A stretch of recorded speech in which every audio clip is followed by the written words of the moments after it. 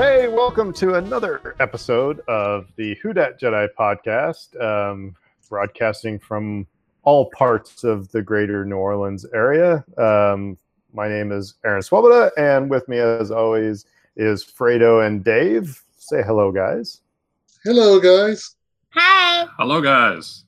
Dave's voice changed. Actually, we have a special guest. Dave, you want to introduce the special guest? Yeah, my daughter Olivia thought she would like to join us for trivia this week. So we're going to see if we can hook that up. Which, so, we're obviously still in that, phase 2, pandemic, lockdown, whatever type of stuff. And so I did notice, though, that our usual trivia spot is having trivia again. Mm-hmm. Which I found that we'll just kind of keep this without naming names, but it just seemed kind of interesting because I would have thought that would be kind of like live music. I didn't know if that was supposed to be maybe a phase 3 thing. No, I think there's some rules regarding live music which prevent it from happening still. Right. I did over the weekend. I did swing by Finn McCool's just to catch a soccer match and just to see. And obviously, there are some guidelines related to masks and wearing them at all times. You're not on your table, seated at your table. Bartenders come around taking orders. Hand sanitizers everywhere.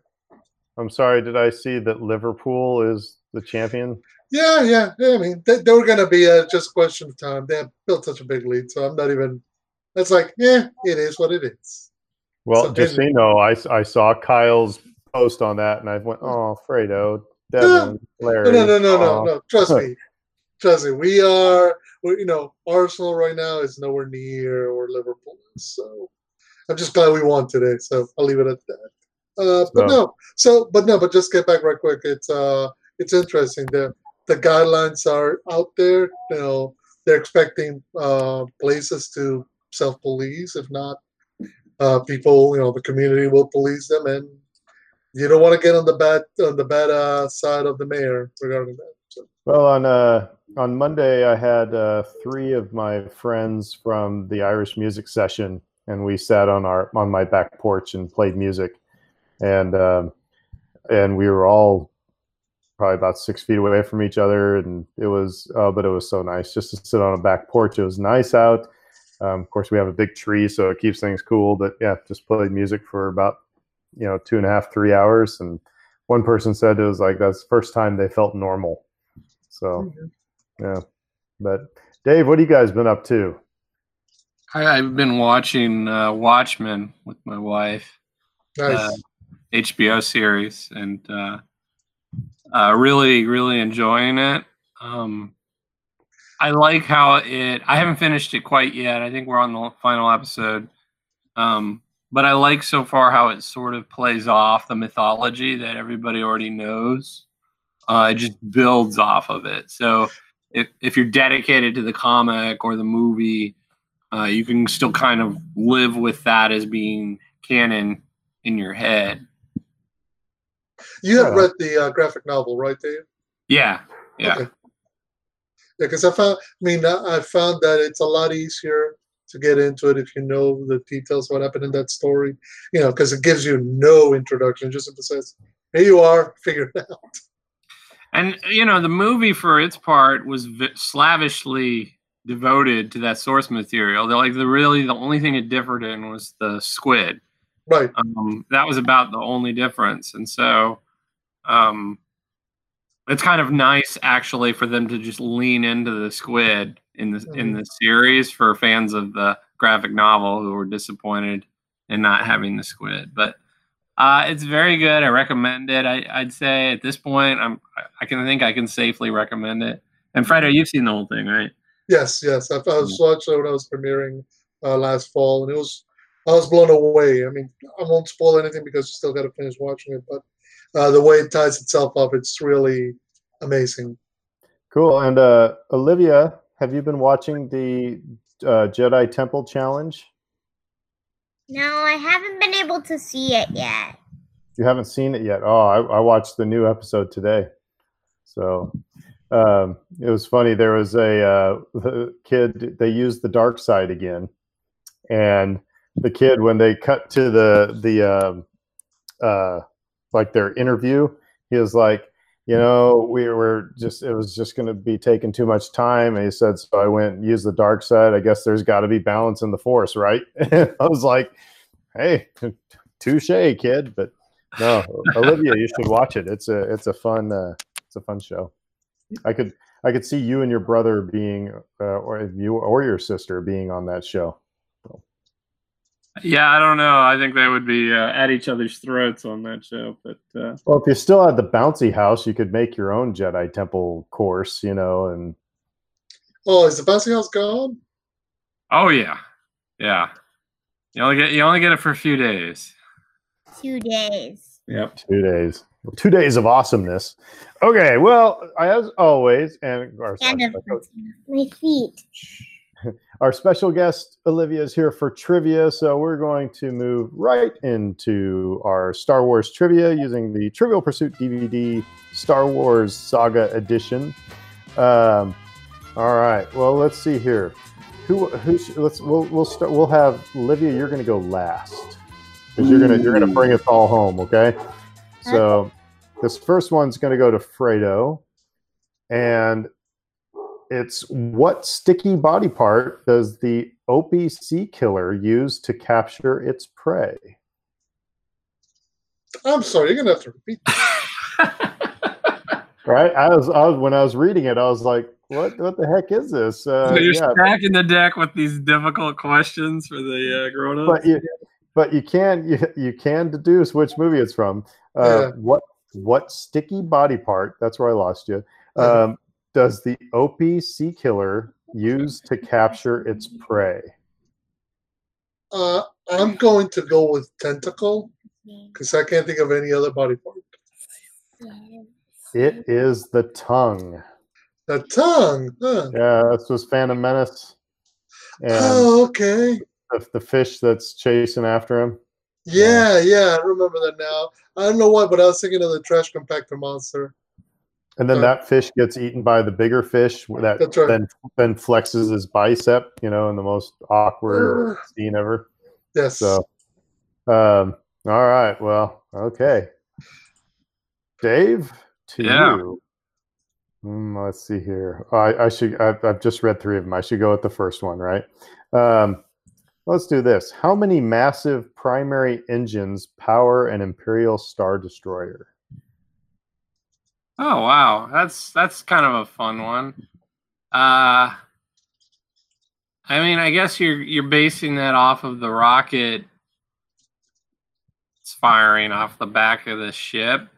And just say it, you know, how many massive primary engines. So yeah, that's the thing. I mean, it could be any number. I mean, honestly, but I'm gonna base it off of the number of rocket boosts on the back of the ship, and I think it's 4. Very close. It is 3. 3. Yeah. 3. Yeah.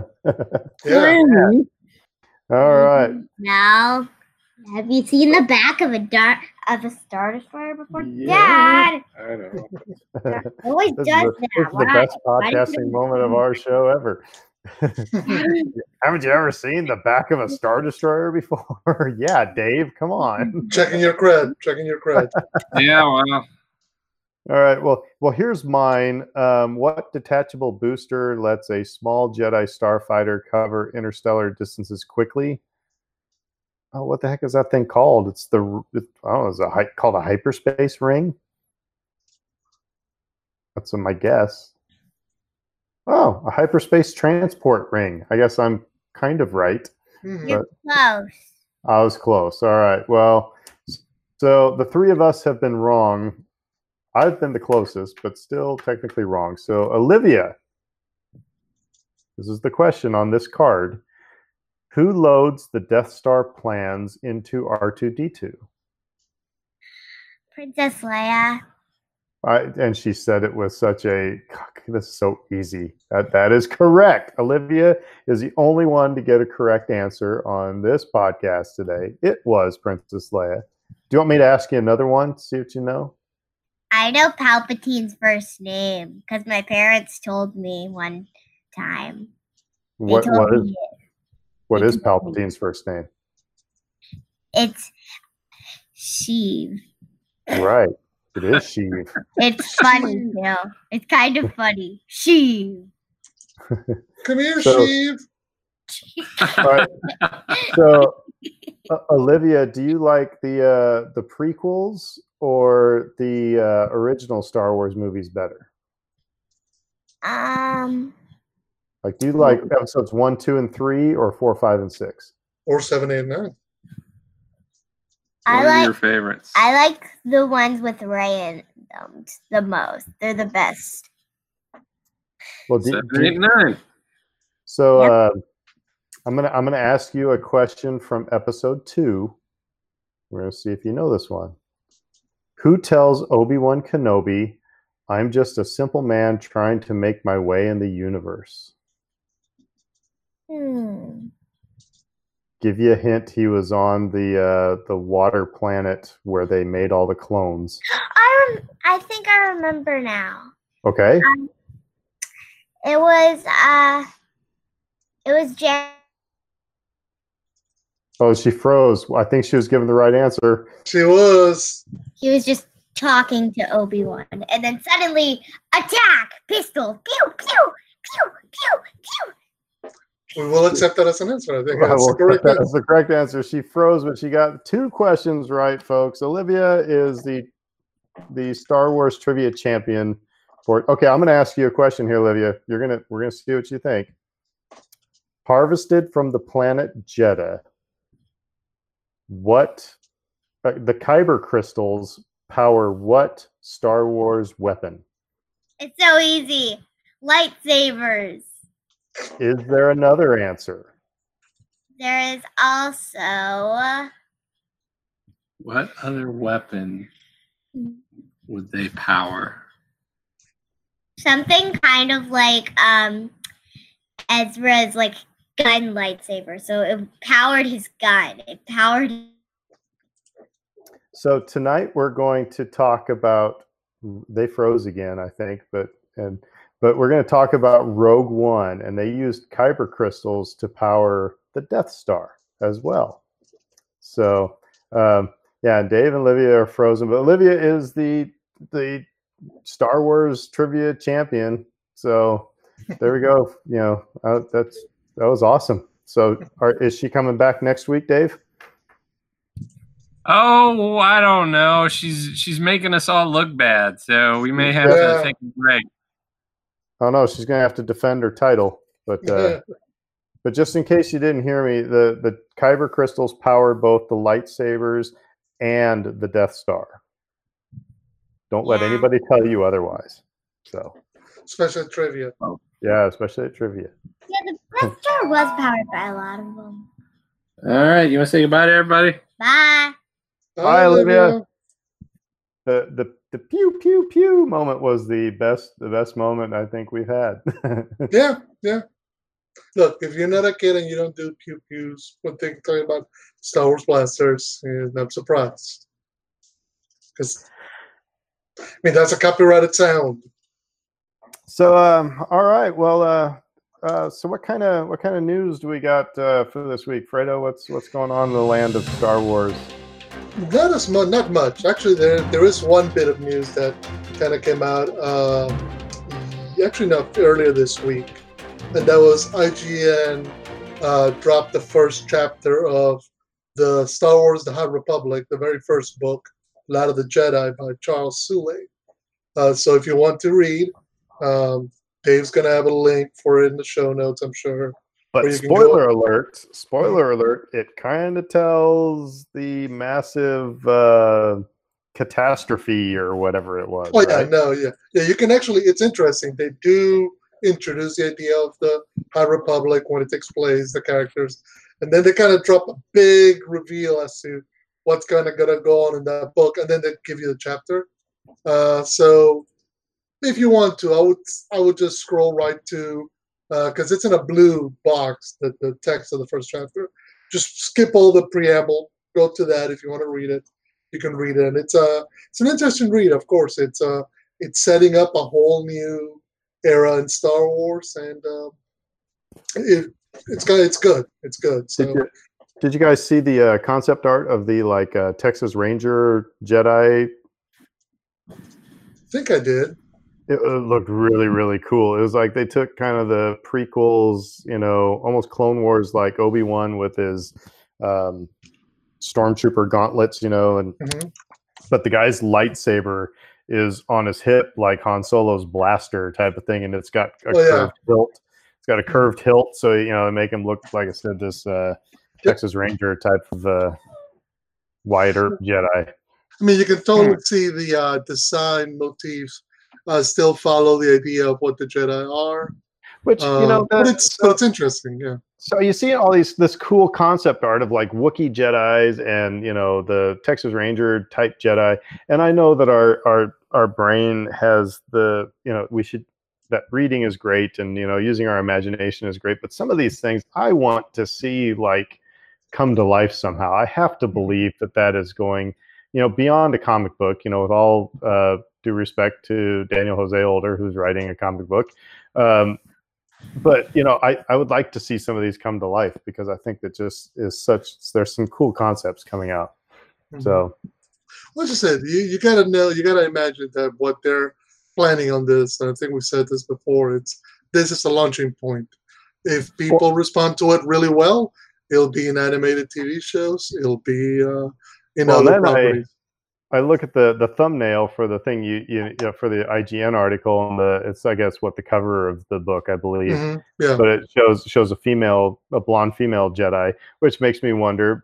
Brie Larson has said many a times on social media that she'd love to be a Jedi. So which I think she would make an awesome Jedi, and it'd be awesome in Star Wars. But who knows? Maybe. Yeah, it's exactly. I guess. It gives the opportunity, like I said, to branch off, to fire up the imagination, to get people talking about it, and then kind of go from there. Yeah, it'd be interesting to see if all this, maybe not right now, but maybe say, at the end of the 2020s, which can't believe we're talking about that, but this could very well be the basis for the next movie series, whatever that may be. Cool. All right. So, what else we got? That's about it. Yeah, I mean, it was a very light week. I mean, there was the new episode of Jedi Temple Challenge, and last week we had the final episode of Disney Gallery. So I know, and I'll take this kind of next thing because I was ranting about it a little bit. I saw this actually today, but Hasbro actually announced a lot of toys this week. I saw there was a Bespin playset. It's like I saw this, I was like, oh, that's really cool, and it's like it's only half the scene though, and so if you want to build the whole scene, you got to buy 2 of them. I'm just like, darn you, Hasbro, but they're doing a lot of Empire Strikes Back releases because of the 40th anniversary, so there's a lot of cool things that are coming out. But perhaps one of the most disturbing toys. And I was doing a lot of searching to see if this was a scam, but I don't think it is. It's a Walmart exclusive. It's a Walmart exclusive. Costs $14.99. Comes out this fall. It's Baby Yoda Bop It. So Bop It, the game where you have to either which I keep then thinking about the Saturday Night Live sketch, but Bop It when you have. But so here it's Baby Yoda. And you're encouraged to beat Baby Yoda, to punch Baby Yoda, just like the biker scouts did. And I'm sitting here going, my God, we're just like, now, granted, I watched Tom and Jerry growing up, and I never once thought about hitting my sister with a frying pan, thinking that was going to be a good idea. But so is this going to encourage somebody to start beating on their dog or to beat on their baby brother because they think it's funny? I mean, so I remember watching that episode, and when they punched Baby Yoda, I did not find it funny. I was like, I got mad. Well, it's if you ever watch any of the reaction videos on YouTube, I know we're talking about Blind Wave last week. Yeah, they do a reaction video to all the Mandalorian episodes, and it's interesting. The universal response to any of the stormtroopers hitting or punching the child was anger, vitriol, rage. Like, the moment IG-11 shows up on screen, everybody's like, "Yes, get them, kill them." It's not a talk about we feel sorry for them. No, it's total murderous rage for having punched the child. So. We banned candy cigarettes because we're worried about it teaching kids to smoke cigarettes. So we're going to have a toy where you're encouraged to, beat a baby. I mean, maybe am I making too big a deal out of this? I mean, it's like I cannot believe they've made this. Oh, by the way, so you want to hear the full press release because Film. Go for it. I'll drink my beer and calm down a bit. Okay, yeah, you might choke on the beer. Okay, that's right. This version of Bop It looks like the child that Star Wars fans fell in love with last year. Has exactly the same gameplay where an audio command tells you to pop, twist, or pull the figure, becoming faster, more challenging to keep up with it as time goes on. As you follow these commands, which will be given to you by the Mandalorian himself, so what? The Mandalorian voice is coming through this. You will hear sounds. You'll hear sounds come from the child. Presumably, they'll be the same baby sounds he makes in the show. So we're surprised he's not screaming in pain. Yeah. So the Mandalorian is going to be telling you to pop it, hit it, punch it, and it's going to be making the child's noises as you do this. Again, Dave, you're the only one here with kids. What do you think about this toy? It's funny. It sounds like a. Gag I don't know why. Well, I don't know why, but it sounds like Favreau to me. Just like, people are gonna want to hit this baby in the head, so let's give them a toy so they can hit the baby in the head. And it's like, it just sounds like a very flippant kind of a thing, right? For anybody at Lucasfilm to have signed off on, it sort of feels like New Guard-ish. Like, can you imagine George like signing off on something like this? Like, yeah, everybody beat on the sacred cow, so to speak. The most popular character we've created over the last 20 years. It's like, no. To be fair, back in the 70s, they did have the Darth Vader punching bag. Yeah, but that's Darth Vader. That's not the baby. It's not yeah. I don't know. It feels like a New Guard decision, not an Old Guard decision. And then to have its adoptive parent telling you to beat the child, it's like, what's all this about? Oh my god, that's pretty messed up. If it were a stormtrooper telling you to do it, and it's like, okay, well, that and the fact that it's being released at Walmart just even adds another element to it. Walmart exclusive. Go buy something your kids can punch. Oh my good Well, Lord. Aaron, when you're talking about the violence factor, I mean, it's not surprising that, because like in our society, we look the other way on violence. At least when you look at things like the ratings board for movies, right? You can make the most violent movie ever, and if your swear words and blood count is low, they're gonna push it right on through with that PG-13 rating. So, yeah, but when we're talking about toys, I guess I even see, like, if you make a blaster, that's not marketing child abuse. Which is, take it a little seriously. That's essentially what we're doing, is we're marketing child abuse, and because I cannot believe that Hasbro and that Lucasfilm, like we've said, has signed off on this. And yes, I know that we turn our head to violence all the time, but I think it's kind of like pornography. I know what it is when I see it, type of a thing. It's like there is that line where it's like, all right, we'll tolerate Darth Vader, as we're going to talk about Rogue One later. We'll tolerate Darth Vader going down a hallway, slashing and whooping and a whomping and a wailing, all the rebels within an inch of their life.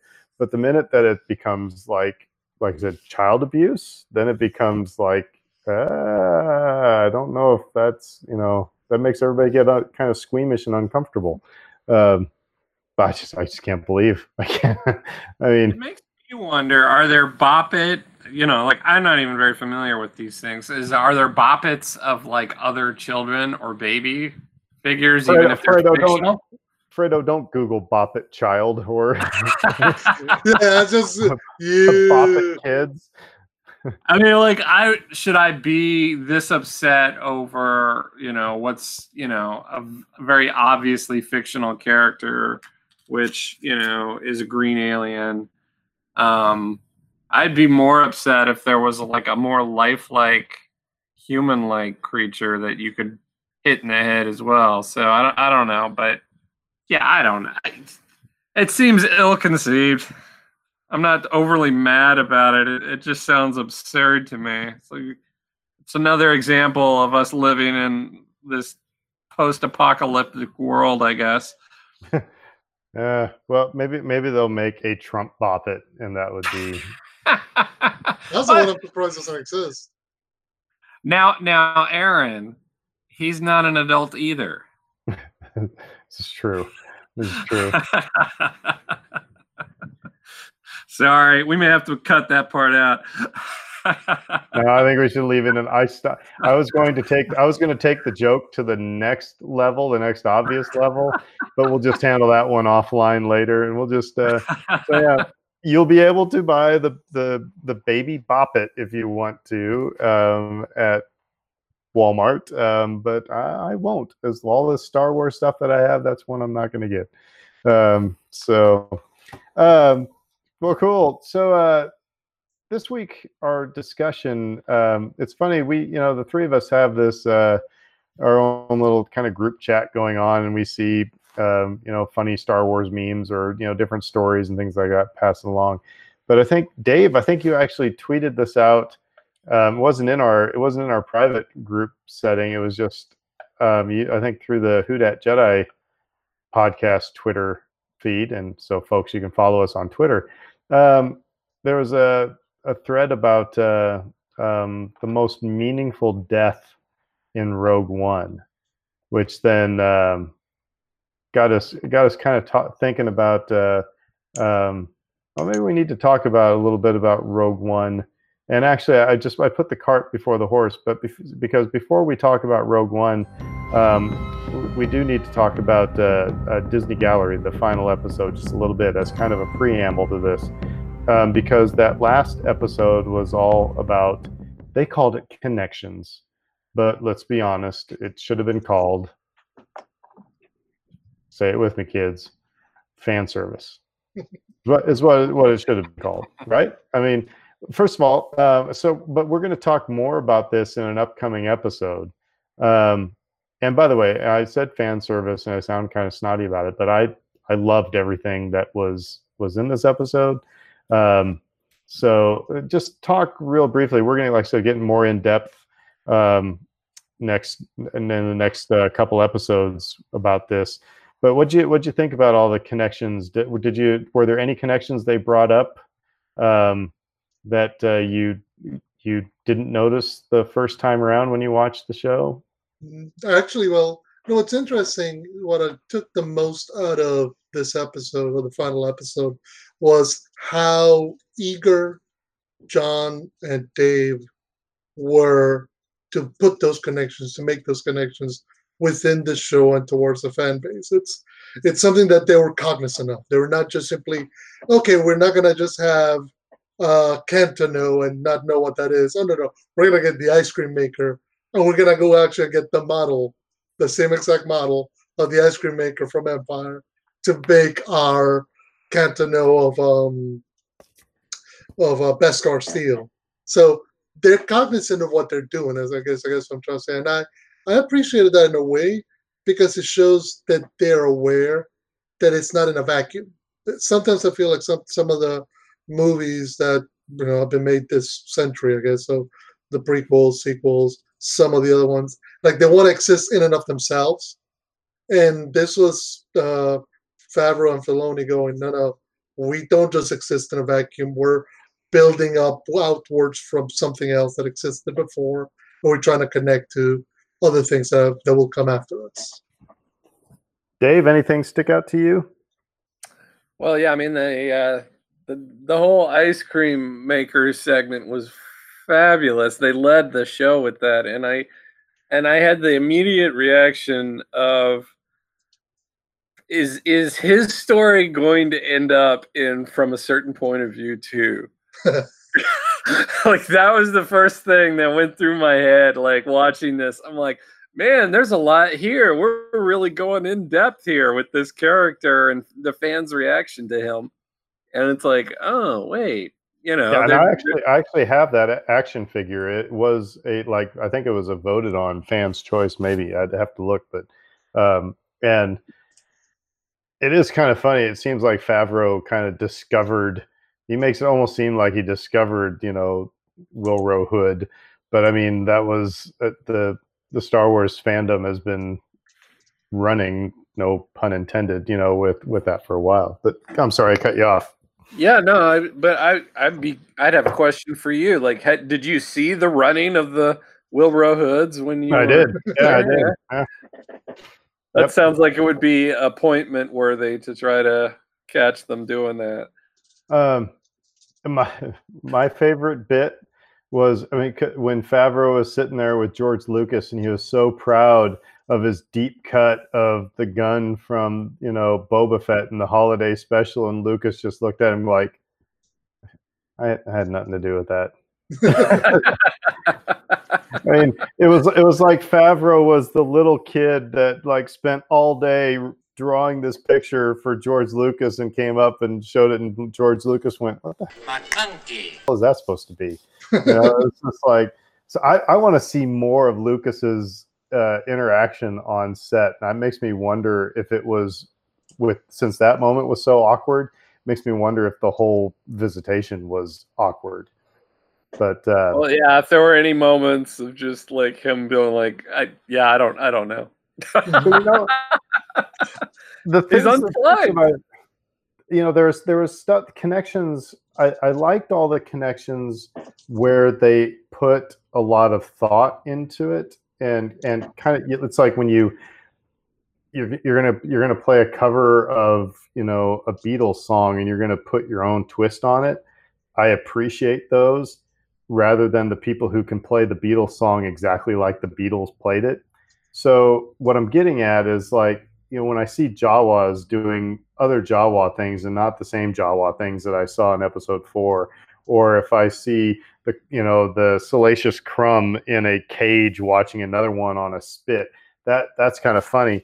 But the Jabba's palace door knocker, when they use the exact same lines from Return of the Jedi, it's like they just went in and just took that audio clip and they used the exact same prop. And to me, that was kind of like that.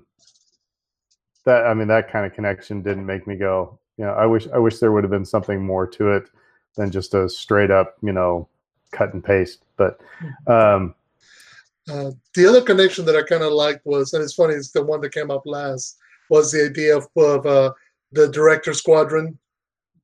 Because we all kind of had a good laugh when we saw it in that episode, when it was Deb, Rick, and Dave. Oh, yeah. Okay. Gotcha. Yeah. But what was funny is the fact that they were all dreading it. And I didn't know. So wait, so that's the X-Wing that's in Galaxy's Edge in Orlando, Dave. So you saw it. Yeah, I guess so. I had a moment, watching that episode of like, darn, I wish I had known that. I would have made sure to pose in front of it and everything. But so here's the thing about that. There was another. When we've been talking about the gallery, we've been talking about how Filoni is being groomed and being prepped, and it was like Jon Favreau. It sounded like the only person he really, really, really, really wanted to make sure was in this was Dave Filoni. And Dave Filoni talks about how vulnerable it was to be an actor on the set, and how it was giving him that perspective of an actor that he has never had before. It's just another you need to understand what it's like from the other side of the camera, Dave. And so we're going to make you an X-Wing pilot. I just think it's like putting him, it's kind of like student teaching. It's like, okay, you got to go on hall duty. Why do I have to do hall duty? Because you might have to do hall duty when you're a teacher, and you got to know what that's like and how to deal with kids. Or, so I found that I don't think it was just Favreau having a laugh. I think, again, it was another chess piece and another check a box to make sure that, Dave is going to be able to do all these things. I agree with that. And I liked Filoni's comment at one point, and I think it was this episode. I may be mixing up episodes, but I think it was this episode where he talks about how they're like the kids with their older brother's leftover toys. Yeah. It's like somehow they got a Boba Fett out of the deal, but everything else was just like rejects, like Jawas and Ugnaughts and stuff. And so like we got our Boba Fett. We painted him silver, and he's the coolest toy ever. And I thought that was a really hilarious way to describe it, because I think from the very first episode when we've been talking about this show, if not the very first couple of episodes, we said this is like people playing in the sandbox with their toys, and it's just this new generation that they grew up doing that. And that's the exact point I was just going to make, is that getting back to that George Lucas looking at, Jon Favreau, like, what the hell are you talking about with this gun thing? Is that, I've said before, and we're going to talk about Rogue One here in a second, Star Wars movies and Star Wars media is now being created by people who grew up with it as kids, and who, when they got that, they would sit there and rewind to see every bit of, Boba Fett, or they would rewind and listen to the records to get all the lines, or they'd look over the action figures to get all the details. And they collect, things with variants and stuff like that. And so I think that's foreign to George Lucas. He's like, it's just Boba Fett. What the heck? Who cares if he's, got this color or that color? But to fans, that matters, because that was stuff that we studied. That was stuff that we, looked into. Go ahead. No, go ahead. No, I was going to say, no, and that speaks to both the place of Star Wars as a source of inspiration for the next two generations of movie makers that have come in its wake. But it also speaks to, in some ways, the difference that's going to happen now, that is happening now. George was inspired, I think we said this before, George was inspired by stuff that he saw. So to him, this was a means to an end. I want to get a blaster. I need Han Solo to hold a gun. It has to be a space gun, so this time a space gun. His guys, his crew went in, his prop guys went in and designed it, and there you go. Now we're looking at it 30 some odd years later, and they make the Solo movie, and that gun has a particular reverence and a particular look that if you change it in some way, people go, what the heck? Because they recognize it, because they've lived with these movies for so long. So here was the aha moments of something that caught me and went, I did not know that. And the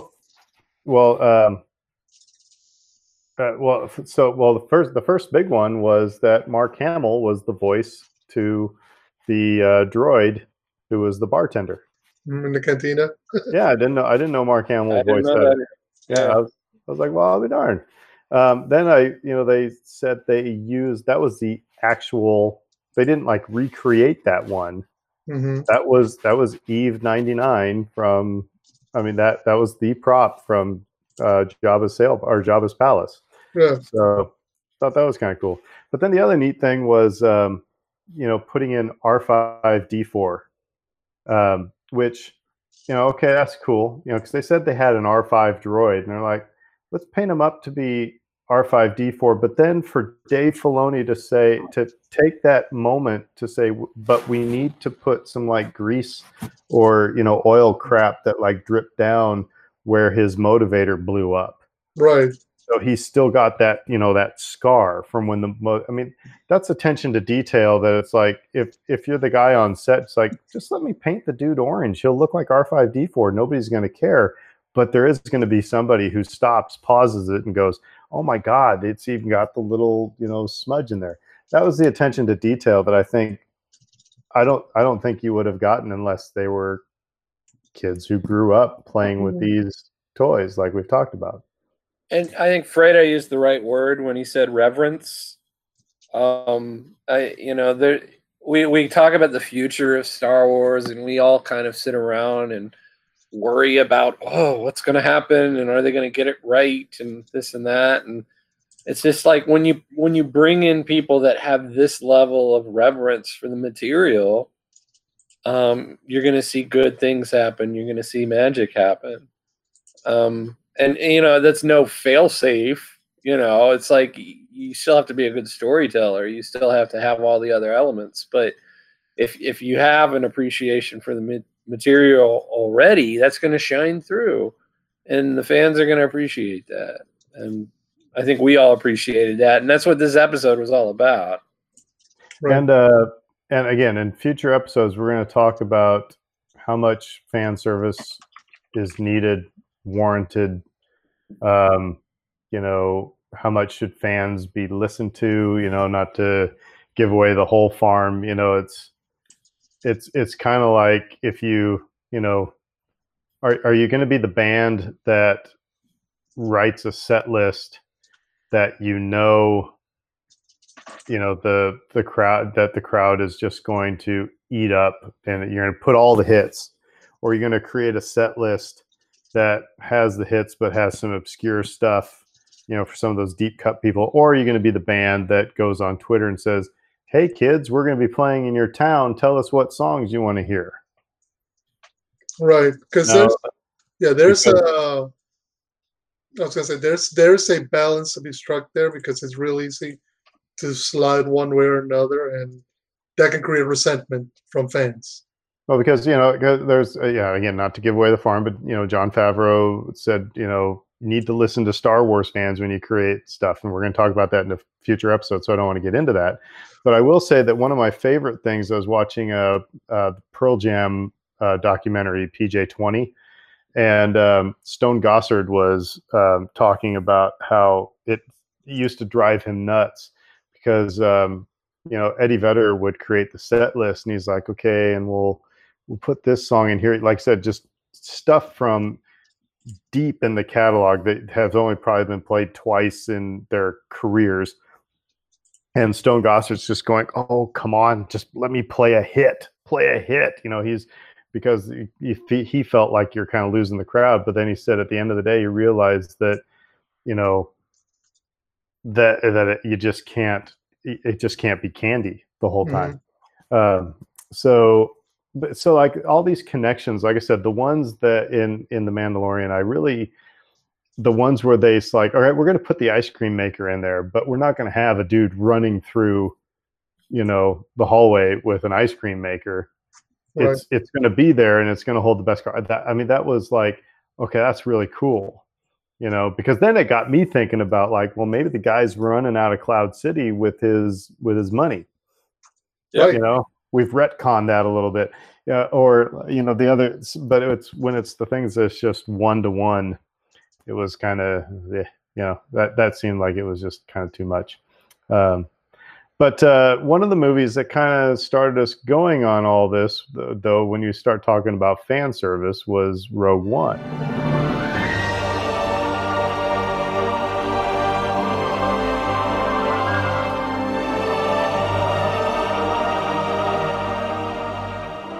There's a lot of connections in Rogue One, but earlier this week, like I said, Dave tweeted out.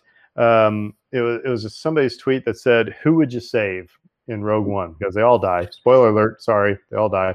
I give him credit here too. Geeky Girl Gab. Say that again because you froze up a little bit. Yeah, I want to give credit. The Twitter handle Geeky Girl Gab. And she's a blogger, podcaster, part of a podcasting collective. So, I want to give credit to that. That's where the idea came from. But it really did inspire us into thinking about Rogue One a lot more this week. And it really does tie in with what you were talking about, which, is fan service. But real quick, let's just go around the horn. Who would you save? And why? And why? I have two answers. First, no, you can only save one, Dave. Now, see, my answer changes depending on the following factor. Okay, so you're going with the multi-universe theory. Are we breaking the fourth wall? Are we aware as an audience member, that it's still just a movie? And would my decision, how would it affect the movie, as it were? Looking at it that way, I don't think I'd save anybody. I think that it works the best as it is now. That's why you found the Baby Boppet so funny. Everybody dies. Oh, no, but no, yeah. I totally understand what you're saying there. I totally understand. But let's say we're in a fictional universe, and I really responded to this character, or I didn't think they deserved to die, or whatever. I'd say Bodhi. And I said this on Twitter because his death seemed the most senseless to me. It was just, a grenade got lobbed into the back step, and you're dead. Sorry. Everybody else was on the front lines. Their death was a critical part of the mission. I'm gonna take issue with you there. Because I thought his death was actually the most meaningful, because he at the very beginning of the story could have, just continued to be an Imperial pilot, but he knew something was wrong, and he said, Galen said that I could make right by this, that he wanted to do the right thing and be on the right side of history, knowing full well he was going to see one of the biggest rebels / terrorists to try to make it easy. He knew what danger he was in from the get-go. And so and he was also the least military of all of them. I mean, except for maybe, Chirrut. But still, he was the least military of all of them. And for him to sack, because it's really easy. And I always said it when I was a band director, because we'd march in the Veterans Day Parade, and in Nebraska in November 11th, that's probably going to be snow and cold, and my least favorite things, and my kids' least favorite things. But I said, you know what? I said, it's the least that we can do for these people who have sacrificed so much. And so, Bodhi was just a truck driver for the most part, really, right? But he wanted to do what was right, and he wanted to fight, and he wanted to make. So I thought that was the biggest sacrifice and the most noble sacrifice of all of them. I guess it bothered me the most out of all of the deaths. Because I'll give you that. I'll agree with you on that one. Yeah, it was like when that happened, Brittany and I both went, But he was the least actualized person. I think everybody else was had already taken their hero's journey. He was just beginning his hero's journey. He had just turned. He had finally started making the right choices. And it was very early on in that process for him. And so for that, for that reason, his death is the most tragic, maybe. And I would. Again, it would maybe hurt the movie the most to undo that one, but it would make me happy. I felt for Bodhi. We saw him get tortured on screen too. So right. At that point, I'm like, oh gosh, that poor guy. Fredo, who would you save? To be honest, I've struggled with this question because that's why I didn't even answer on Twitter, because I was just like, okay, there's about 3 or 4 characters who I'd love to see survive, but then that kind of cheats the whole point of the exercise. No freebies. Uh, but it's also a question of which character would I like to have seen continue on, and I guess that's really the way I was able to kind of answer. It's like if all these characters, which one of these characters would you have wanted to see in Yavin or in Hoth or on the Alliance with Luke, Leia, Han? And I think the answer to that for me was Chirrut. I love this character. I love it's first of all Donnie Yen's action movie god, so let's get that out of the way first. But it's also the idea of his connection with the Force, because when Luke shows up, he doesn't know anything about the Force, and even there's nobody he can talk to about it. Think about it in terms of like Rebels, where Ezra has Kanan. At least he can go to and ask about all this. Luke's in the Alliance, and he's trying to be a leader and be a hero, and he's got a lightsaber, but it's not like he can go to anybody with any questions about it. I think having Chirrut that would have helped. Imagine if it was a really old Chirrut handing the map to Poe Dameron instead of, who is this Lars Santeca guy? Yeah, Lars Santeca. Yeah. You know what I mean? What if it was Chirrut? That would be cool. No, absolutely. That's I think one of the things that Rogue One did really well, and it recognized that this was part of the power of the original trilogy. It's those, to use the word again, connections. It's those interactions between the characters that are going to get you to buy in and want to see the journey through. The spectacle and the battles and everything is fun, but you got to like these people in order to want to see them win, and they did that. See, for me, it was my instant answer was Baze.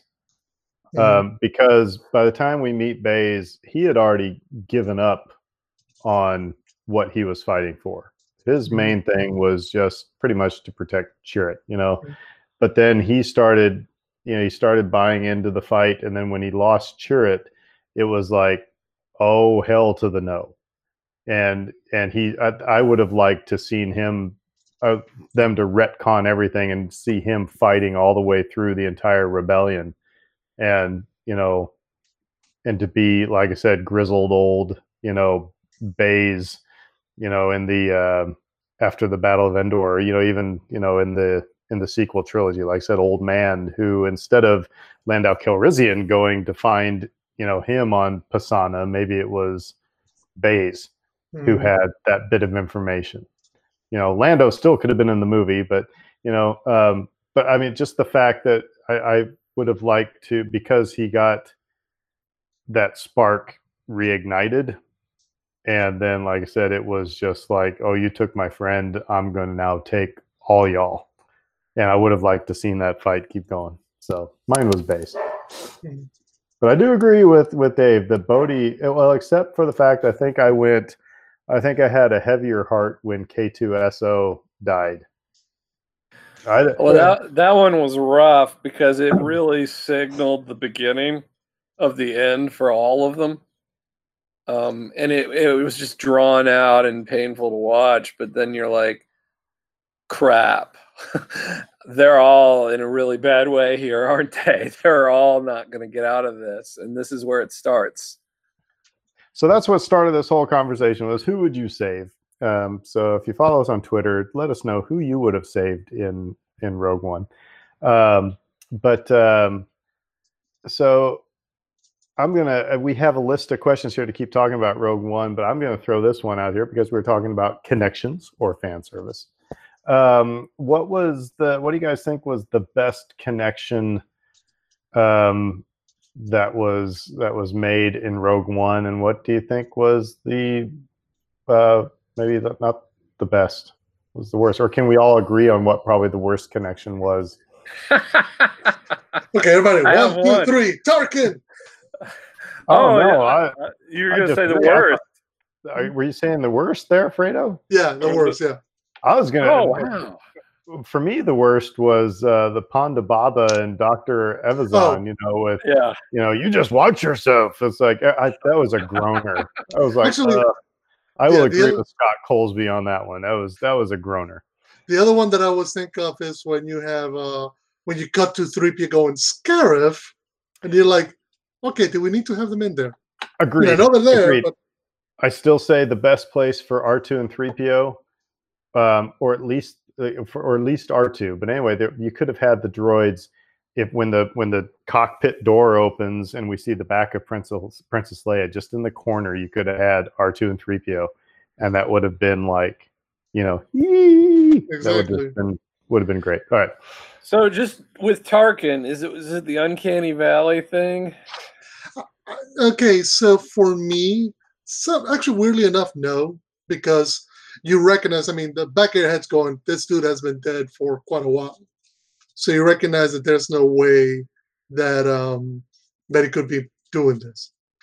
I think for me, it was more on the lines of his role in the story, particularly as it pertains to his relationship with Krennic. I found that, in some ways, having Tarkin there kind of diminished Krennic a bit for me because it made him more of a stooge as opposed to a full-on villain that the story demanded. That's fair enough, but I mean, there's always a bigger fish. I mean, it's not like Krennic was, one step below the Emperor. But I get what you're saying. It took some of the wind out of his sails. Yeah. The infighting and conniving, that's like shown in this movie. They really flesh out a lot in the newer novels as well. So it kind of becomes, whether you like it or not, it's kind of here to stay.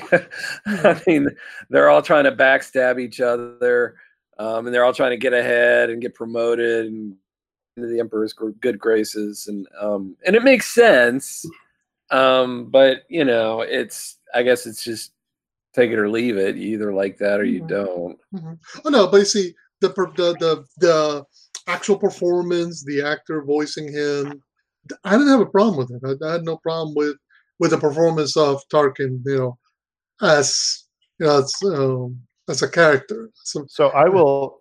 I'm gonna pause just for a second because I want to get Dave's worst, but then I'm going to come back and I'm going to tell you why there was something even worse in this movie than for the story than Tarkin. So Dave, go ahead. What was your worst? You just watch yourself. Okay, so you're with me. Yeah. You're with me. All right. Yeah. I mean, I laughed. I did, but like, they could have been done. It could have been done. It could have been something else. It's like, okay, you want those two characters in there, fine, but it's like you said with the ice cream maker, repurpose them in some way. Don't have them one note doing the same thing. Yeah, or have a wanted poster, I've got the death sentence on 12 says, yeah. So or like imagine if you had recast them as possible double agents for the Empire, people like somebody who Cassian thought he could connect with for intel, and they turn around and betrayed him, that kind of thing. You still get them in the movie, but you're getting them in a way that's not just, oh hey, that's the guy who said the thing. And he said the thing again. Yeah. And he said the thing again. So, all right. So I'm going to come back and I'm going to tell Fredo why there was something worse than Tarkin to kind of ruin the story a little bit. And everybody come at me. It was Darth Vader. The only reason Darth Vader is in this movie is for the last scene, which that last scene was awesome. But there is otherwise no reason to have Vader in this movie whatsoever. And I think that deflates Krennic even further. It makes actually Vader bigger than he actually was, because I mean, in episode 4, he was the Emperor's lapdog. Mm-hmm. He was not really. I mean, you saw those, all the other Imperials in the conference room,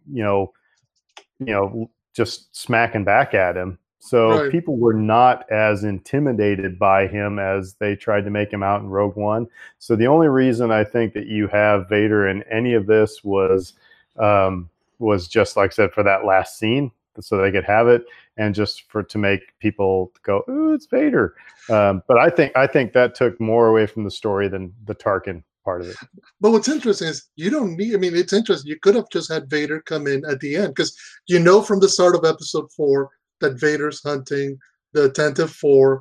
Vader's hunting after the Death Star plan, so he's aware of kind of what happened in Scarab. I But agree you with you. don't- If the first time you see Vader is when that Star Destroyer comes out of Lightspeed and Mhm. you just see Vader at the bridge, perfect. I Mhm. agree with you.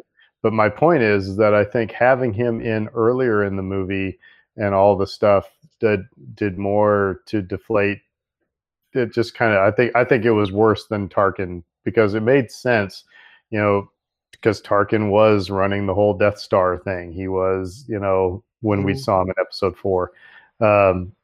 So it made sense for him to be there.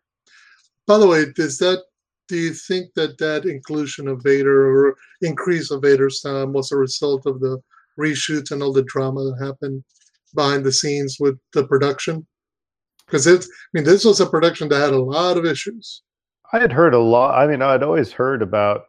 Actually, I heard about Vader on the beach, like a whomping and a whooping. I'd heard about that long before. Dave, you're going to say something? Yeah, no, I agree with that. That's what I'd heard as well. And also, like, just to step back slightly, I do enjoy the stuff on Mustafar. It's a nice little thing for the prequel fans, right? Who had not been thrown a bone in the new canon really at all since Disney bought Lucasfilm. They hadn't gotten much. And so getting that little Mustafar scene was a nice thing for prequel fans. But also, it really sent my mind going in like 50 different directions at the time. Like, why is he living on this planet where he's suffered his greatest defeat? Mhm. He's been maimed here. You didn't do the summer reading. Oh. He killed his wife. I mean, like, there's all this stuff, and it's like, why? Pretty soon, Darth Maul's gonna show up. Oh, It was very, it was a very like vexing moment from that perspective. It's just like, whoa, like, what does this say about him and his mindset that Obi-Wan is in his head to that degree that I'm gonna just stay here on this planet after this defeat? It's incredible to me. And I want to get back, and then again, that I agree with you that takes you out of the movie itself. Well, yeah, I mean, it's a different thing altogether.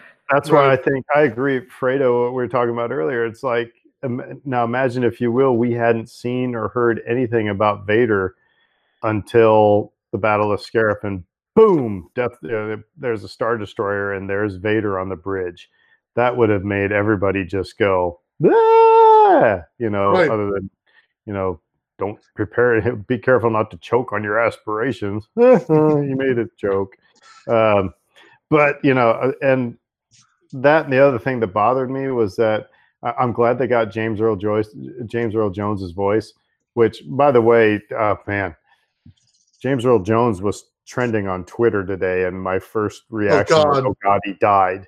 But anyway, he's still alive. But they got him to voice the part, which was awesome. But it doesn't sound like that's not congruent with the Vader voice.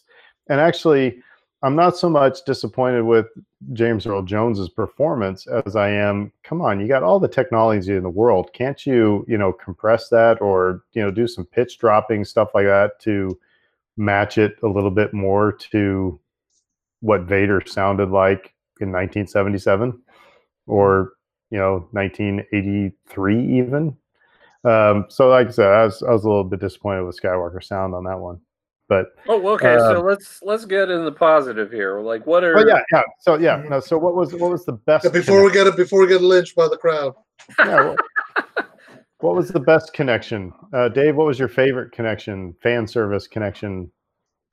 This is a little bit more thoughtful a connection. It's not as obvious as one, but the fact that the Empire orphaned Jyn Erso, and she ends up stealing the Death Star plans, and they orphan Luke Skywalker, and he blows up the Death Star.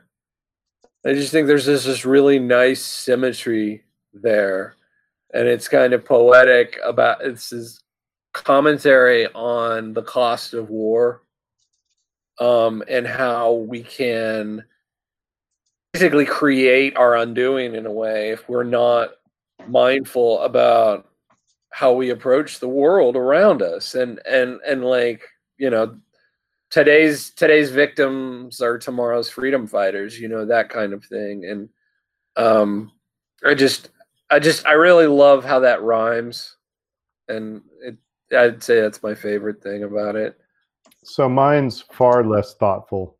That was an A+ answer. I'm going to give you a C- answer, and that's Vader in the hallway. That was like to see Vader actually use his lightsaber, because he wasn't really. I mean, those were lame lightsaber fights in the original trilogy. You know, He wasn't looking to kill. But people have tried to explain that away, like, oh, he was, you know, Obi-Wan was weak, or oh, he was a beaten down, you know, old man, blah blah blah blah. It's like, well, no, it's like we knew that Vader was this killing machine, and now to see it, and that whole hallway scene was just like, oh dear Lord, you know, it was just awesome to see. I thought that's what we've been waiting for. So as a fan servicey moment, that was mine. So C- answer, because I didn't put much thought into it. Dave, yours was an A+ answer. So Fredo, what was your favorite? It's a small moment, but it's something that it kind of sunk in my head the moment I saw it. Went perfect. Battle of Scarif, when you get to see all the squadrons report, and they intercut red and gold squadron in with blue squadron. Yeah. And the fact that they sent Blue Squadron down to the base, down to the planet surface, and that's why you don't see them in episode 4. But just the idea of, well, of course they would have taken part in this battle. They were there. But you don't think about it until you see them, and they managed to intercut the footage from A New Hope in to make it all fit seamless. I just went, awesome. And by the way, I want to say, first of all, Rogue One, I think, is like at the top of my favorite Star Wars movie lists. You know, the ones that if it's a rainy day, if there's one I'm going to put in, it's probably going to be Rogue One. I just love it. Mm-hmm. But other connections I thought were really cool. I loved the Rebels connections, seeing the Ghost in, you know, parked there at the Masasi Temple, to see the Ghost flying around at the Battle of Scarif, to see Chopper go by, and to hear General Syndulla, you know, come to the main office, you know, announcement. I thought those were cool, especially just hot off the heels of, you know, of being into Rebels. But you know, it was there was a lot of fan servicey. So any other fan servicey things that maybe honorable mentions that you kind of dig? I'd say General Radis. You know, that was a really cool thing, because, like, I think, like, some people were perhaps hoping for a Akbar cameo, and no, we don't get an Akbar cameo, but we get these other Mon Calamari, and that was really kind of cool to see, especially because he was just like this really cool character. He's no nonsense. You do get some Admiral Radis in the Darth Vader comics. Mm-hmm. So that's cool. Yeah. So I don't know which came first, chicken or the egg, but yeah, Admiral Radis was cool. I agree with you. Fredo, any other honorable mentions? Yeah, I'm trying to think off the top of my head if there's any others that just kind of pop in. I guess I just like the way that they folded in Bail Organa because it explains why Leia later. Number one, explains why he's headed back to Alderaan to go die with everybody else there, but it also explains why um, he's willing to send Leia into a into a battle in order to get the plants out. So I just love that little moment when you see him in there. So, Dave, one of the questions you posed to us was, is Rogue One an essential piece of Star Wars?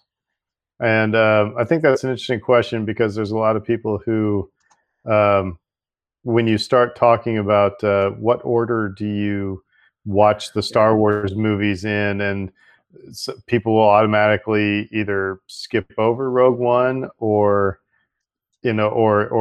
or fight you over, well, I think you should have to watch Rogue One. And I don't know. If I was watching it, I think it would make total sense to put like I said, I watch it in the machete order, my own little machete order, and I think going from Episode 3 into Rogue One into Episode 4 makes total sense. And I think it actually would, for if you were to introduce Star Wars, to people, I think it would help them understand the story greater. So I guess my 2 cents. I don't know, Fredo, what do you think? No, actually, I think it is essential. There was a time where I was like, well, they're just giving us the background story that was explained away. But I think particularly from an emotional standpoint, it's vital to understand the state of the galaxy before we get introduced to the quote unquote New Hope. I think that's one of the hard parts that sometimes gets forgotten because once you get into the story of Luke and Han and Leia, you're following their story, but you're not necessarily seeing the connections of the dangers of the Empire or how evil and oppressive the Empire is. I think Rogue One provides a good, strong foundation for fans and the audience to understand this is what they're fighting against. That's something that Rebels did rather well, showing you the oppressive regime of the Empire of Lothal, and juxtaposing that against what the crew of the Ghost were doing. And it's much the same way. I mean, just the idea that it's gotten to the point where Cassian is willing to shoot an informant in order to escape and not be revealed, showing you the state that the rebellion is in. So I think it's important. As for order, I mean, you could probably, if you do the machete order or if you do the traditional 4, 5, 6 order, you could probably go back and do, if you do 4, 5, 6, 1, 2, 3, and then put Rogue One. I think it still works. Yeah, we sort of, whenever we watch Rogue One, my wife and I, we feel a strong desire to watch A New Hope right after it. They go together very, very well. And that becomes sort of problematic in the sense that A New Hope is the perfect opener for any new Star Wars fan, I think. Mm-hmm. That's the movie I'd start them on. So, yeah, I probably at some point of doing like some machete order of 4, 5, 1, 2, 3, Solo, Rogue One, 4, 5, 6, 7, 8, 9. It'd be something like that. And I don't think Solo is necessary as an essential piece. I don't think Solo is an essential piece. If I'm going to have people, to the overall story, to me, that's kind of like here, come here, son, sit on my knee. I'm going to tell you about, just this story that happened one time. And it's because, and this isn't about Solo, and I loved the movie, but it was like all the Solo things piled into one. Whereas Rogue One was about, we need to get the Death Star plans so we can blow this thing up. So it makes sense in the overall story of the Rebels versus the Empire, or the rise and fall of the Empire. Solo is just kind of a fun story. It's linear. It's extra. It's a little bit extra. If you see it, you enjoy it. You have a good time with it. If you don't, your overall understanding of the story doesn't diminish. It's funny because like I tend to agree with you guys about that, but I also feel like when I sat down and really look at Solo, and again, this isn't a Solo episode. We'll get to Solo, I am sure, again. But when I look at it, like, and I try to understand the themes and what the filmmakers were trying to achieve with that movie, it's really sort of breathtaking. And it's not just a a one-off. Here's this silly thing over here. It's just a fun story, and that's all it is. It's really, really deep. That movie is. But we are talking about Rogue One. I think that Rogue One in particular is more essential to the overall story than Solo, and I would agree with you guys in that. And I think it's because it's so different. And this is kind of what Fredo was getting at with some of the darker elements. Seeing that war is not just a black and white thing. Giving us a more nuanced version, telling us an actual war story. These are things that we really haven't done in Star Wars, at least not like this. Okay, so I'm gonna. Okay, finish that. I'm sorry. Yeah. I really appreciate Star Wars the best when it's doing something new, right? It can be really difficult for longtime fans to accept the newness of something, but I also feel like that's when Star Wars is often at its best. And so this movie, it taps into the nostalgia with all of the details, the Death Star and Tarkin and Vader and all that stuff, but it gives us a new story, new characters, and most importantly, a new approach and aesthetic. This being darker, it's more of what the adults in the room have been clamoring for Star Wars to be for the last 30 years, since Return of the Jedi came out. And so they finally got it. You talked about the Darth Vader scene. People have been clamoring for that Darth Vader scene for 30 years. They finally got it. People wanted a more adult Star Wars. So for me, that's really why it's essential. So a couple things you said in there, and I'm going to skip ahead to one of your other questions here, because you said that your question was, is the expanded lore of the Force welcome? And so a couple things that I heard when Rogue One came out, as much as I like the Darth Vader scene, a lot of people like the Darth Vader scene, people were all butthurt because they didn't want a Star Wars movie with a lightsaber. They wanted, and they didn't want a Star Wars movie with stuff about the Force. Those were criticisms that I heard. And that I told you I was going to rant a little bit, because those arguments make me mad, because that is what the Force. How do you know this movie is not Star Trek? It's because it's got the Force and it's got a lightsaber. Really, I mean, otherwise it's another sci-fi thing. But that's one of the key ingredients. There are other ingredients that go into making Star Wars, but two key ingredients is the Force and lightsabers. So people who got all freaked out with the prequels because there's Jedi running around with lightsabers all over the place. Well, that's what Star Wars. That's part of Star Wars. So I guess I could take it a step further and say, you know what? I'll play your game. I want to see a Star Wars movie without a blaster. I'm tired of all these blasters in Star Wars. You see what I mean? It's kind of a ridiculous argument. So the people who wanted to see a Star Wars movie without any Jedi or without any lightsabers. Now, however, let's go back to Solo for a second. And I will say Darth Maul and his lightsaber. Now, if Darth Maul would have interacted with Han Solo at some point, then that would have been a cataclysmic event, because Han Solo says famously in Episode 4, I ain't seen nothing that tells me that there's some all-powerful force controlling my destiny. if he would have seen somebody with a lightsaber, then that phrase loses all meaning. So having Darth Maul in that movie kind of makes things askew. But having in Rogue One, Chirrut talking about the Force, having Darth Vader with his lightsaber, again, those are key ingredients to a Star Wars movie.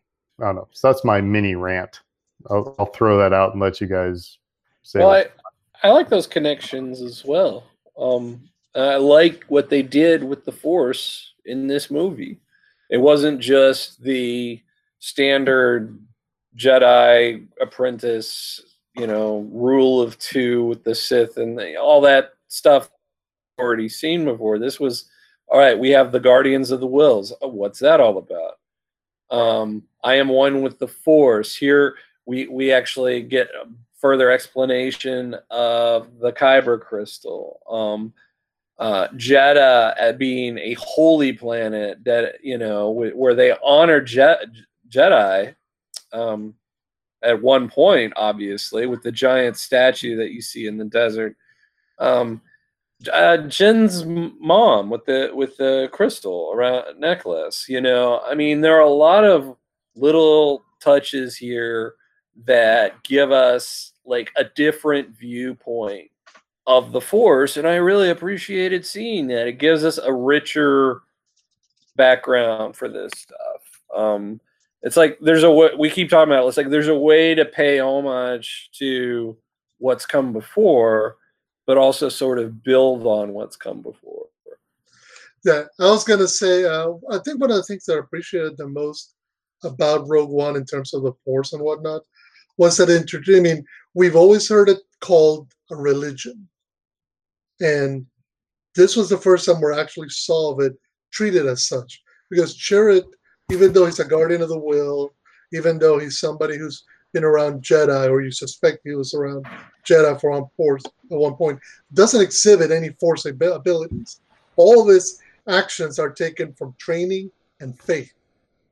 So it's an interesting juxtaposition they give us, because they know that we've seen Jedi in action. We've seen people move stuff with their mind, move stuff with the Force, jump high, run fast through the Force, and see the future through the Force. This was the first time that I think they kind of got treated as a religion, as something that you have to have a little element of faith, which is where the dynamic between him and Base comes in. That Chirrut still holds on to that faith element, whereas Chirrut and even Jin don't. It's not until the end that they finally come to grips with their, the idea of the Force moving them towards this action. And, they take it as an act of faith that they're going to have to accomplish this mission. Cool. Well, yeah. Sorry, I had to bail there for a second. It sounded like chaos going on in my house, but it was all good. So no, but I don't know if you said anything to my point. What do you guys think about what I said about, the Force and lightsabers just being key ingredients to Star Wars? You kind of. Now, I would not say mandatory, because again, I say, if it's going to be a solo movie, then it does not make sense. Right. But for that, for something like this, it is one of those key ingredients. Mm-hmm. It's part of me wants to say yes, it is. It is a key ingredient. You have to have it. At the same time, though, we always kind of juxtapose that with the idea of, well, can you have a Star Wars movie without them, or what's a Star Wars project without them? And you've had them now and then, primarily in the books and in the games and some of the comic books, and they do fine. I don't know if necessarily they will work outside of the movies, because we haven't. Nobody's signing up for a Star Wars movie, or at least Disney's not making a Star Wars movie without a lightsaber in it. They got to sell you that lightsaber. But I think as long as it fits from a story point, I think it's fine. I think you need, you're right in terms of that it makes it unique, because it is, that's one of those things that Star Wars can bring to the table and nobody else can. So, all right. I'm going to take another one from Dave's list. I'm going to tweak it just a little bit. K2SO is the best droid in Star Wars. Prove me wrong. And I'm going to sip my beer as you do that. I can't.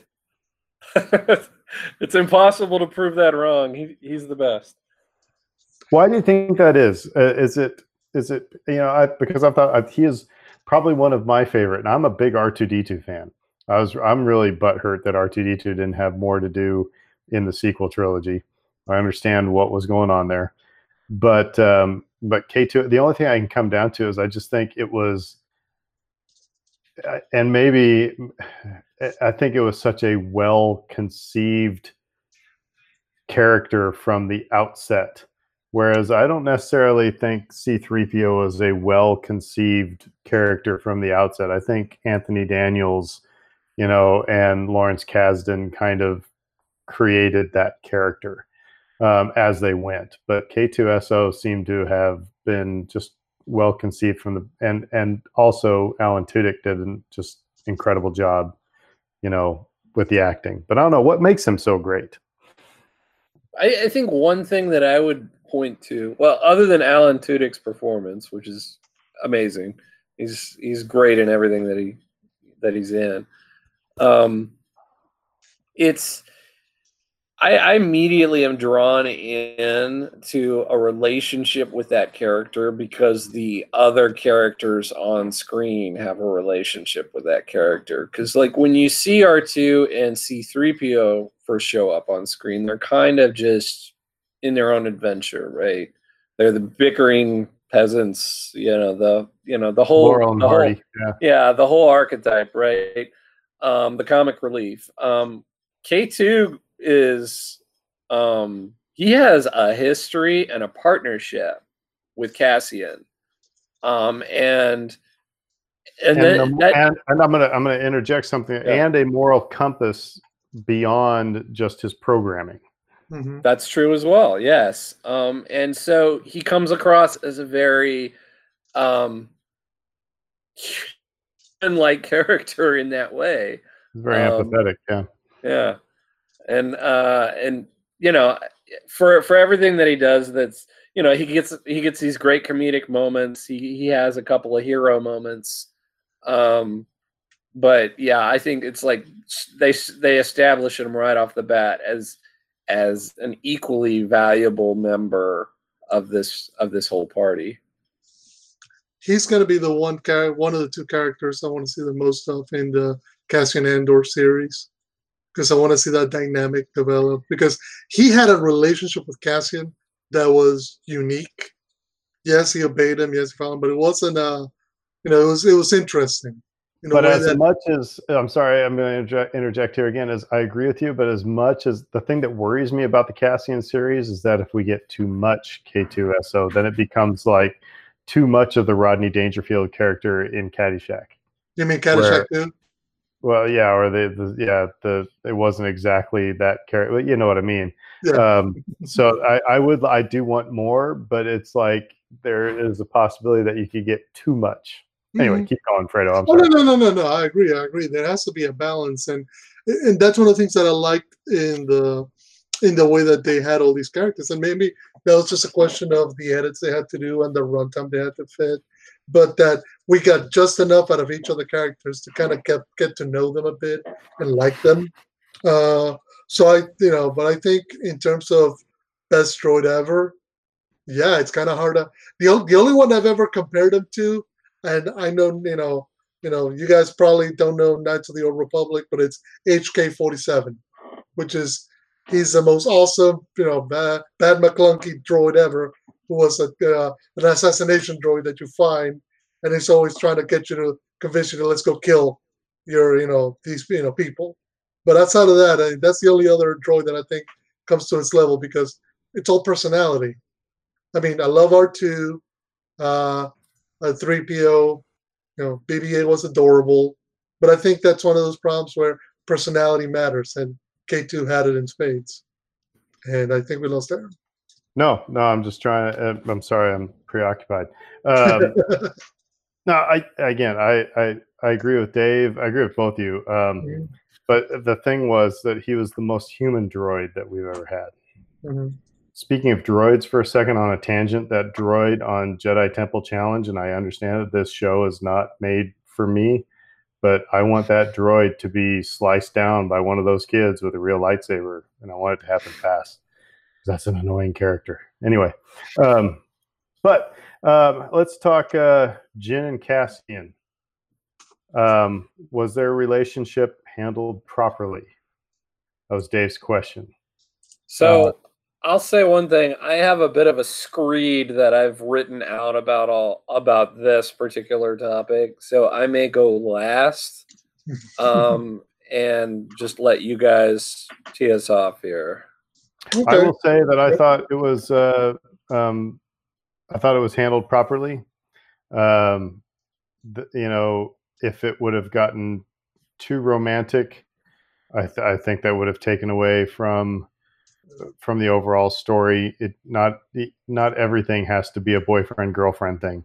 That being said, if you are on a beach and you see the nuclear explosion heading your way, the human thing to do, whoever you're with, you're going to embrace, and you're going to meet this fate together, because it's, you're not going to just sit there and watch it, so for them to embrace, and like they did, I thought it was the way it should have gone. I'm not going to say it's perfect.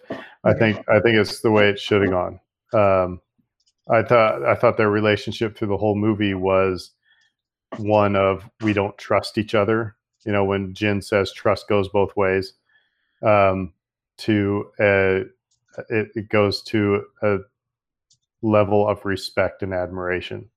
And again, I don't think a romantic admiration. So, Fredo? No, I'm going to agree with you. I mean, the one criticism I always have for it, and it's a result of everything that happened behind the scenes. That relationship probably needed another 15, 20 minutes of screen time in order to flesh out that dynamic shift that goes when, Jyn and Cassian don't trust one another, and then they find out the truth of one another, and then when the rebellion, the Alliance refuses to attack Scarif, they side with one another. Other than that, I think they handled it really well. It makes sense from where they're coming from. These are people in the lower echelon of things. They've been taught to protect themselves at all times because, they're on the run. They don't see great. One has lost his sense of greater purpose, and the other one never had it because of all the stuff that kind of happened along the way. So they're kind of rediscovering their passion for a cause greater than themselves. So I thought it was excellently handled. I love the way that it ended. Adding a romance on top of that, I think would have been too much. I'm pretty sure that Brittany and I were both sitting there going, "Don't kiss, don't kiss, don't kiss, don't kiss. If you kiss, I'll be mad. If you kiss, I'll be mad." And I think because it seemed like when they're giving kind of each other a look on the beach, that was like, "Oh, come on, no, we're not gonna." And thank God they didn't. So, Dave, screed away. The floor is yours. But I'm out of beer, so. Yeah, well, maybe this is a good time for you to go get one. For me, we talk about the point. I always go, what's the point? Why are we watching this movie in the first place? And so, for me, this movie is all about sacrifice and what war demands of people in that way. And so for that message to be conveyed, I tend to agree with you guys. I think the romanticism, if it had occurred, would have probably just distracted from that point. I just love the arc that each of these characters takes because they kind of intersect in a way. Jyn starts out as not involved, right? That's just, she's choosing not to be involved. But we also see in this movie how war treats people who don't get involved, and it doesn't treat them well. How does the war machine affect non-participants? Jyn's mother is murdered. Galen is in prison. Jyn is orphaned. Cassian kills his informant. the crying girl in the middle of the firefight, all the innocent citizens on Jeddah, Saw Gerrera engaging in terrorism and no doubt affecting a lot of people who weren't directly involved in that way. It's a very messy thing, and so what's true to her character is you understand why she wouldn't get involved, because you see the path of her father, which was resistance from within the shackles, so to speak, but she didn't know that about him, right? He was just part of the empire, or whatever she thought. So she would instantly kind of turn away from that. But then she also saw Saw's viewpoint, which again is a questionable methodology, right? Terrorism and all these, gross deeds. So you see why she wouldn't follow either of those examples. But we also understand that she might be doomed by not getting involved. And so she sort of gets just pulled into this thing. And you can tell that like her heart's not really in it until she gets that message from her father that it outlines his resistance and his love for her, and she's motivated at that point to see the plan through. And so it's interesting when you contrast that with Cassian, because he's been neck deep in this since he was a child, and he's been hardened by it, and for him it's an ends justify the means kind of mentality. And I always like this line that came from Chirrut when they've all been imprisoned by Saw Gerrera, and Chirrut, who just kind of cuts through everything as he is wont to do, he says, "There is more than one sort of prison, Captain. I sense that you carry yours wherever you go." Mm-hmm. And it's just indicative of that obvious weight that he has been carrying around with him throughout his life. The war has taken its toll on him. And, it all sort of comes to a head when they argue in the ship after Cassian has not taken a shot at her father, but only just not taken a shot at her father. He sneers at her privilege, because he's devoted every ounce of himself to this cause, like to the point where a lot of his humanity has been sacrificed. It's like, in a way, his robot companion has more humanity than he does. But then you have Jyn, who is very much understand where she's coming from. It's like you put people in harm's way unnecessarily. And so it's a riveting argument because you understand both points of view. And they kind of each do their dance and they walk away from it and they don't resolve it. But it sets the table for when Jyn finally makes her speech, that speech that falls on deaf ears and convinces Cassian that yes, this is a path that I can follow as well, and this is what we need to do this thing because it's really important. I haven't been fighting for 25 years or whatever for us to just fail now. And for her, she's desperate to complete her father's mission, and suddenly their goals align, and it's great because you see not only the ramification of war on other people, but this is where it all starts to come home. It's like, what are we demanding of ourselves? And they've each sacrificed so much to just get to this moment, and then they eventually have to pay the ultimate sacrifice, which is their deaths. And I would argue that there's no way that either of them could have survived this movie and this movie been effective. By the same token, their mission had to be a success. We know this because of the canon, But if they had failed in their mission, the film would have failed because we're so wrapped up in them succeeding. We are taking that ride along with them, that their sacrifices have to mean something. And so, do the ends justify the means? I'm not sure if this movie makes that argument. It talks about that concept for sure, but it doesn't necessarily make a final argument one way or the other. But we do know that the ends, so to speak, demand sacrifice. And this movie shows us that. And again, like the best art that you can experience, it's a reflection of our world and the world around us. And again, that's me. That's my screed. I wanted to get all that out. But yeah, I couldn't appreciate this movie more in the way that it succeeds in that mission.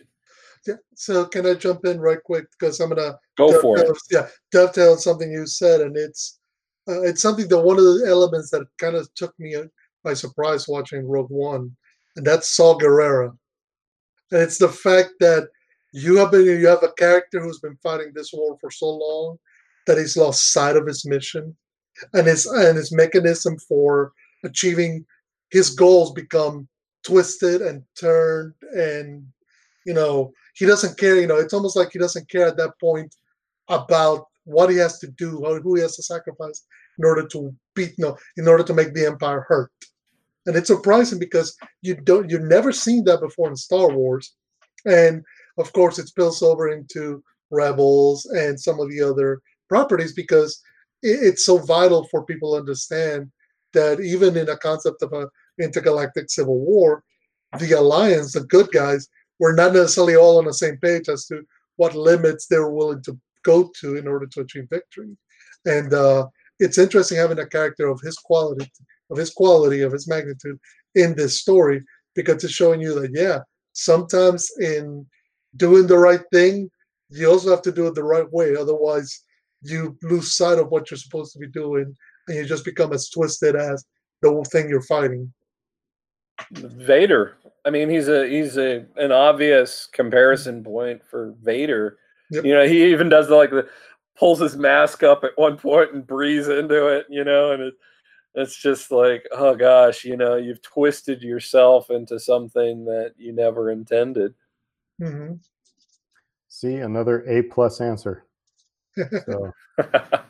So do you guys think there is I'm going to put this in air quotes, a Snyder cut that is out there, or do you think that Lucasfilm just burned all the stuff that was filmed previously?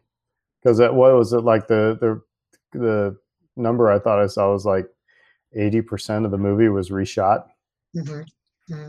I mean, because remember, and this is part of the promotional material. We saw a lot of stuff coming before the movie came out that didn't happen in the movie. Shots that were shot. Now, some stuff was filmed specifically for the trailer. So, like some of the stuff on the beach with like Krennic walking on the beach, that was never meant to be in anything but the trailer. I disagree. That was, I think, supposed to be in there because again, that was also kind of a Vader going down the beach, right? A whomping and a whooping. But that's just it. We know that the beach battle looked differently at one point. We know that stormtroopers were supposed to be walking through the water, and Jyn was supposed to be running across the beach. Yeah, I just wonder if there is a cut out there, or if we're ever going to get a behind the story book or something like that. Probably and do you not. think it would be? I would agree with you that probably not. We're probably not going to see that. But do you think it would be wise of Lucasfilm to allow that type of book to be written? Not saying release the movie. I'm saying to have somebody write a book of saying, "Hey, kids, this is the story of Rogue One," or allow that person who doesn't work for Lucasfilm anymore to write that book. 4 words: Duel of the Fates.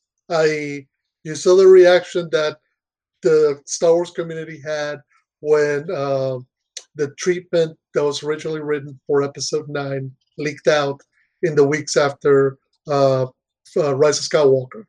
And now everybody immediately, you saw some of the art that was in the art of and leaked out, and then you saw some of the script treatment that leaked out, and everybody lost their mind going like, how much better this would have been as a movie, and how this better. So you can put it out, but I think you have to put it in its proper context, and that proves difficult because sometimes the path not taken is the one that ends up looking the prettiest. And well, it also again, when we get into our conversation about, you need to listen to the fans type of a thing. mm-hmm. It's like any form of art. Who does it belong to? Mm-hmm.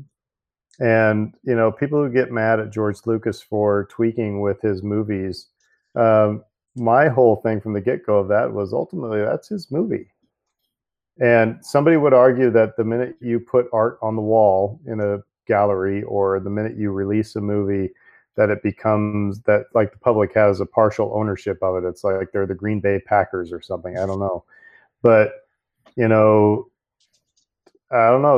That's a whole other episode. That's a long discussion. Yeah, that's a long discussion because in some ways I can see why people feel that way. Because the fact of the matter is, but I do. Mm-hmm. I'm sorry. Go ahead.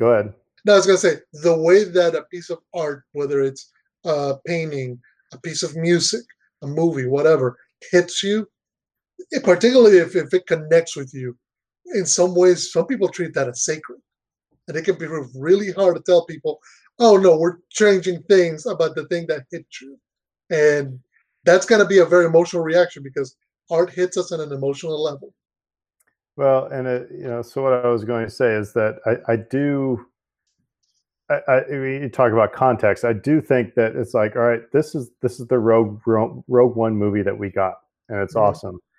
But to hear the history of what it went through and what it might have been, I think is a valuable story. It's much like, it's VH1 behind the music, it's like, you watch your favorite band and then you understand, you hear all the dark stories of drugs, prostitutes, and whatever, it's like, does it make you like that band less? Probably not. Does it make you like that band more? No, but it makes you appreciate a little bit more of the greater story of that band.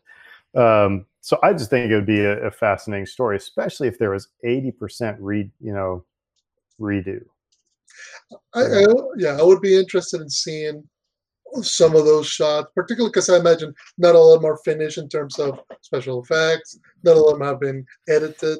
But just the idea of seeing, like, for example, like what I was watching earlier today, somebody intercut some of the deleted scenes from Return of the Jedi where Moff Jerjerrod was supposed to be aiming and firing the Death Star at the Force Moon of Endor. And I've never seen those, or at least I've not seen those cut in with the Battle of Endor. So you have this moment that you had no idea was supposed to happen at all while you're watching Return of the Jedi.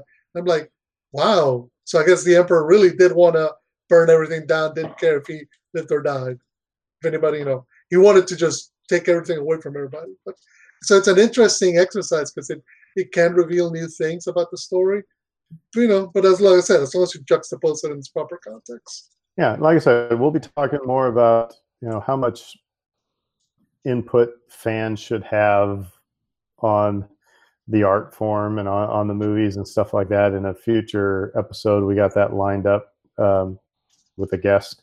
But hey, yeah, so I think we all are big Rogue One fans. That's obvious. And whatever they did, I think, that was the one they needed out of the gate for these new Star Wars spin-off movies. We each have it in our top 5, right? Mm-hmm. I believe so. Yeah. Here's, like as you were saying, it's the kind of movie you can watch and you enjoy it. And it's surprising because it does so many things away from the traditional Star Wars formula, but it still finds a way to be 100% Star Wars. Oh, we didn't even talk about just the aesthetic detail that they put in everything. Mm-hmm. That to make it seem like it fit, and it doesn't feel like a movie that was created in the 2000s that tried to fit in with So they just did a great job of matching the aesthetics. Well, cool. Well, with that, I guess we'll wrap things up. Remember, you can find us on Apple Podcasts, on Google Podcasts, on Podbean, on Facebook, on Twitter.